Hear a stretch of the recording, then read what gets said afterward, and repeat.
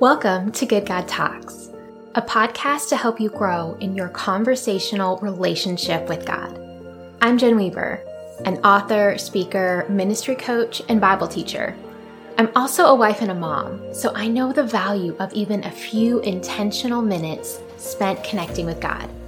In our short time together, I'll share a conversation starter, a related Bible verse, and a question for you to ask God. Our good God talks with us, and He invites you to stay constantly connected with Him in powerful and practical ways as you go about your day today. So let's get started. Welcome, friends. And if you're joining in on this episode on the day that it releases, happy Thanksgiving. Today we celebrate this holiday in America, but every day offers great opportunities to practice gratitude.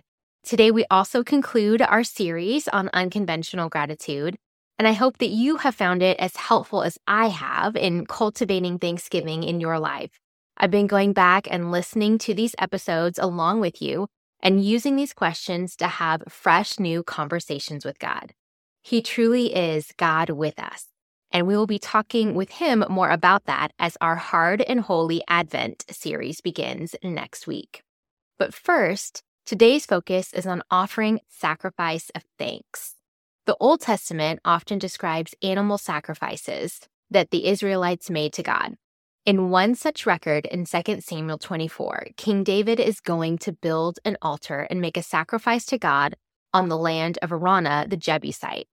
I'll share a few details of that story here because we're going to reference it later.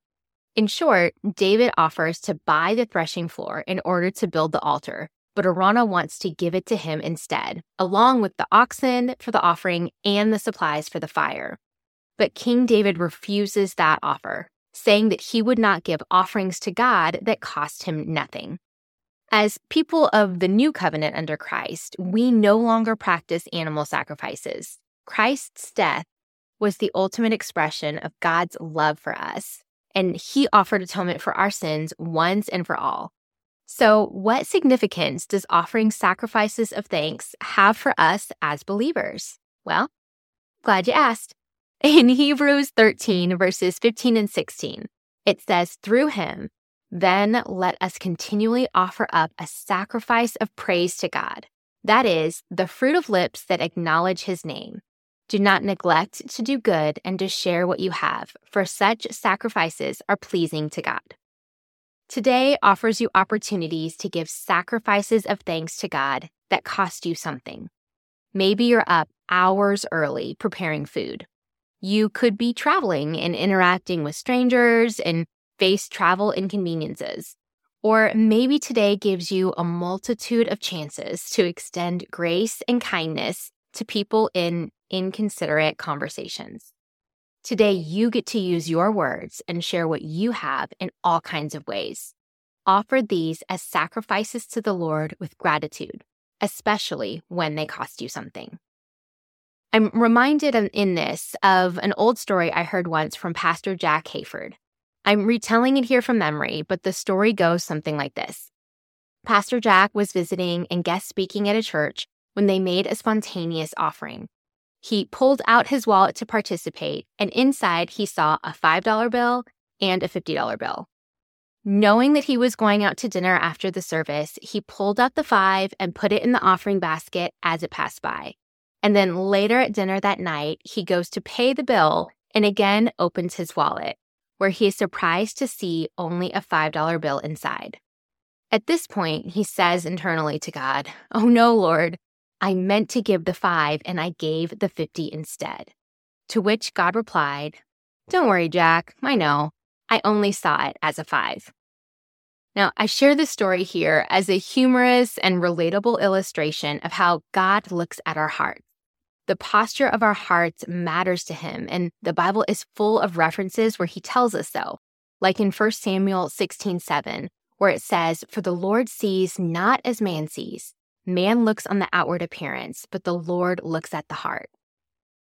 I don't know what your day holds today, but I do know that you will have opportunities to offer God sacrifices of thanks that cost you something. The same outward actions can be a $5 offering or a $50 offering, depending on the posture of our heart. The same activity can be a typical response or become a sacrifice of gratitude. I also know that God multiplies the return on acts of generosity. Reading from 2 Corinthians 9, verses 7 through 8 in the New Living Translation. You must each decide in your heart how much to give. And don't give reluctantly or in response to pressure, for God loves a person who gives cheerfully, and God will generously provide all you need. Then you will always have everything you need and plenty left over to share with others. As you consider this, you may already have actions and attitudes and circumstances that could be offerings of sacrifice to God.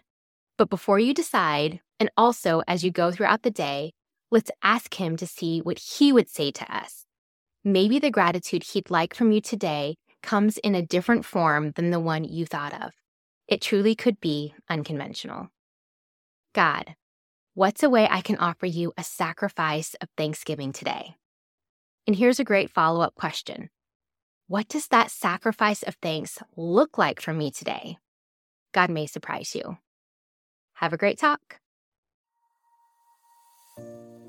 Hey friends, if you enjoyed this podcast, I have another resource to share with you. My newest book is a fully illustrated poetry collection, and it's called A Beckoning to Wonder, Christian Poetry Exploring God's Story. It's available now on Amazon, and this book is for you if you find yourself weary and stuck in the rut of familiar routines, if you know that God is around, but you find Him hard to notice, or if you feel like you're still waiting for the fullness of life you were promised. A Beckoning to Wonder is an invitation to know God more intimately and to rest in His goodness. And so I'm so excited to share this with you. Also, while you're here, would you please also leave a quick review and share an episode with another person? Reviews go a long way in helping other people find out about Good God Talks. And I would love to help your friends and loved ones also cultivate this habit of having uncommon conversations with God in everyday life moments.